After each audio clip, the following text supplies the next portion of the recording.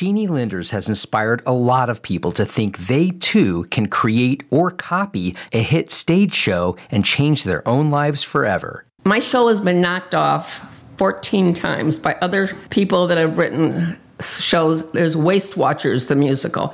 There's Assisted Living, the musical. All written by guys that think that it's really different because the show was a cash cow. The show, and cash cow, is Menopause the Musical. Linders created it 18 years ago from a simple seed of an idea: speak to middle-aged baby boomer women by rewriting the lyrics of hit songs. I wish we all could be sane and normal. I wish we all could be sane and normal.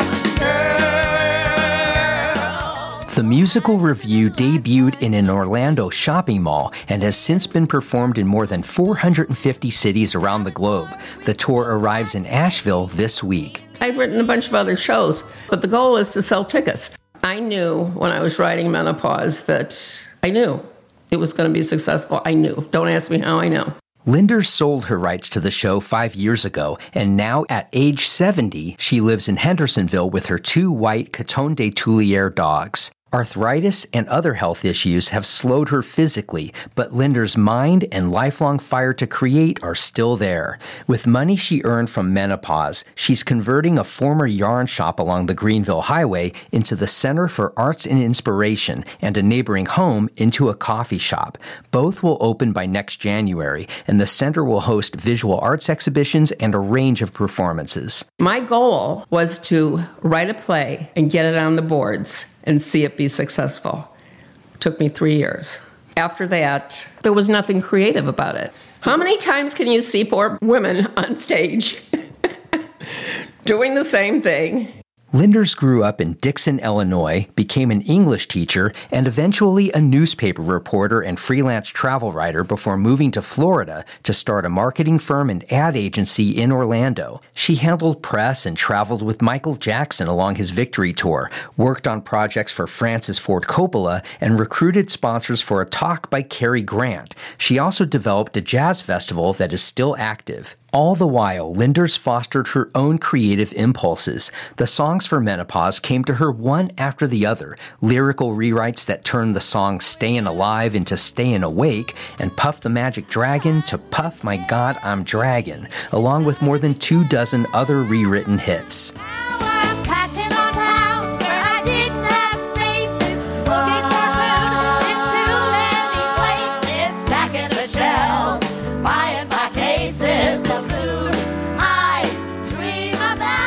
Number one, I knew my audience. I was my audience.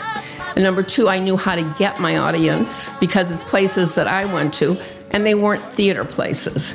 They were places that my audience lived, curbs where they exercised, things like that. You know, this wasn't even heard of in theater marketing. Everybody always tried to sell to theater ticket buyers. Some of the people that go to my show have never even been in a theater before.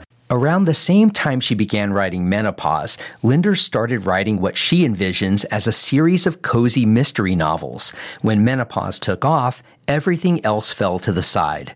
The audience loved it. The critic hated it. I went into my office in my condo. The script was on the floor. My dog somehow had gone into my office, turned around, and took a dump right on the script. So my dog dumped on my script, the critic dumped on my script, but the audience loved it. At one point, Linders employed a staff of 26 to handle the demands and logistics of a widely produced stage show. But as she lost control of the quality from city to city, she also lost interest in her personal involvement. She sold Menopause, but then grappled with a surprising psychological and spiritual spiral that lasted for 4 years. I don't have kids, so who and what I am is defined by what I do, which is kind of upsetting because that's not who I am.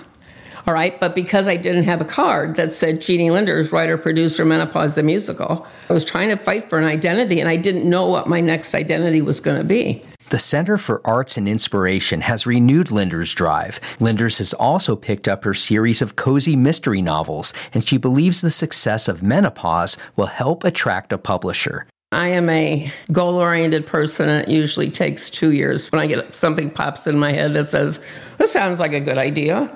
So then I do it, And sometimes it fails, and sometimes it doesn't fail.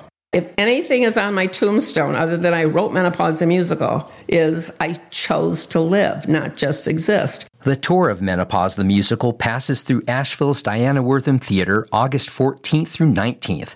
I'm Matt Peiken for Blue Ridge Public Radio News.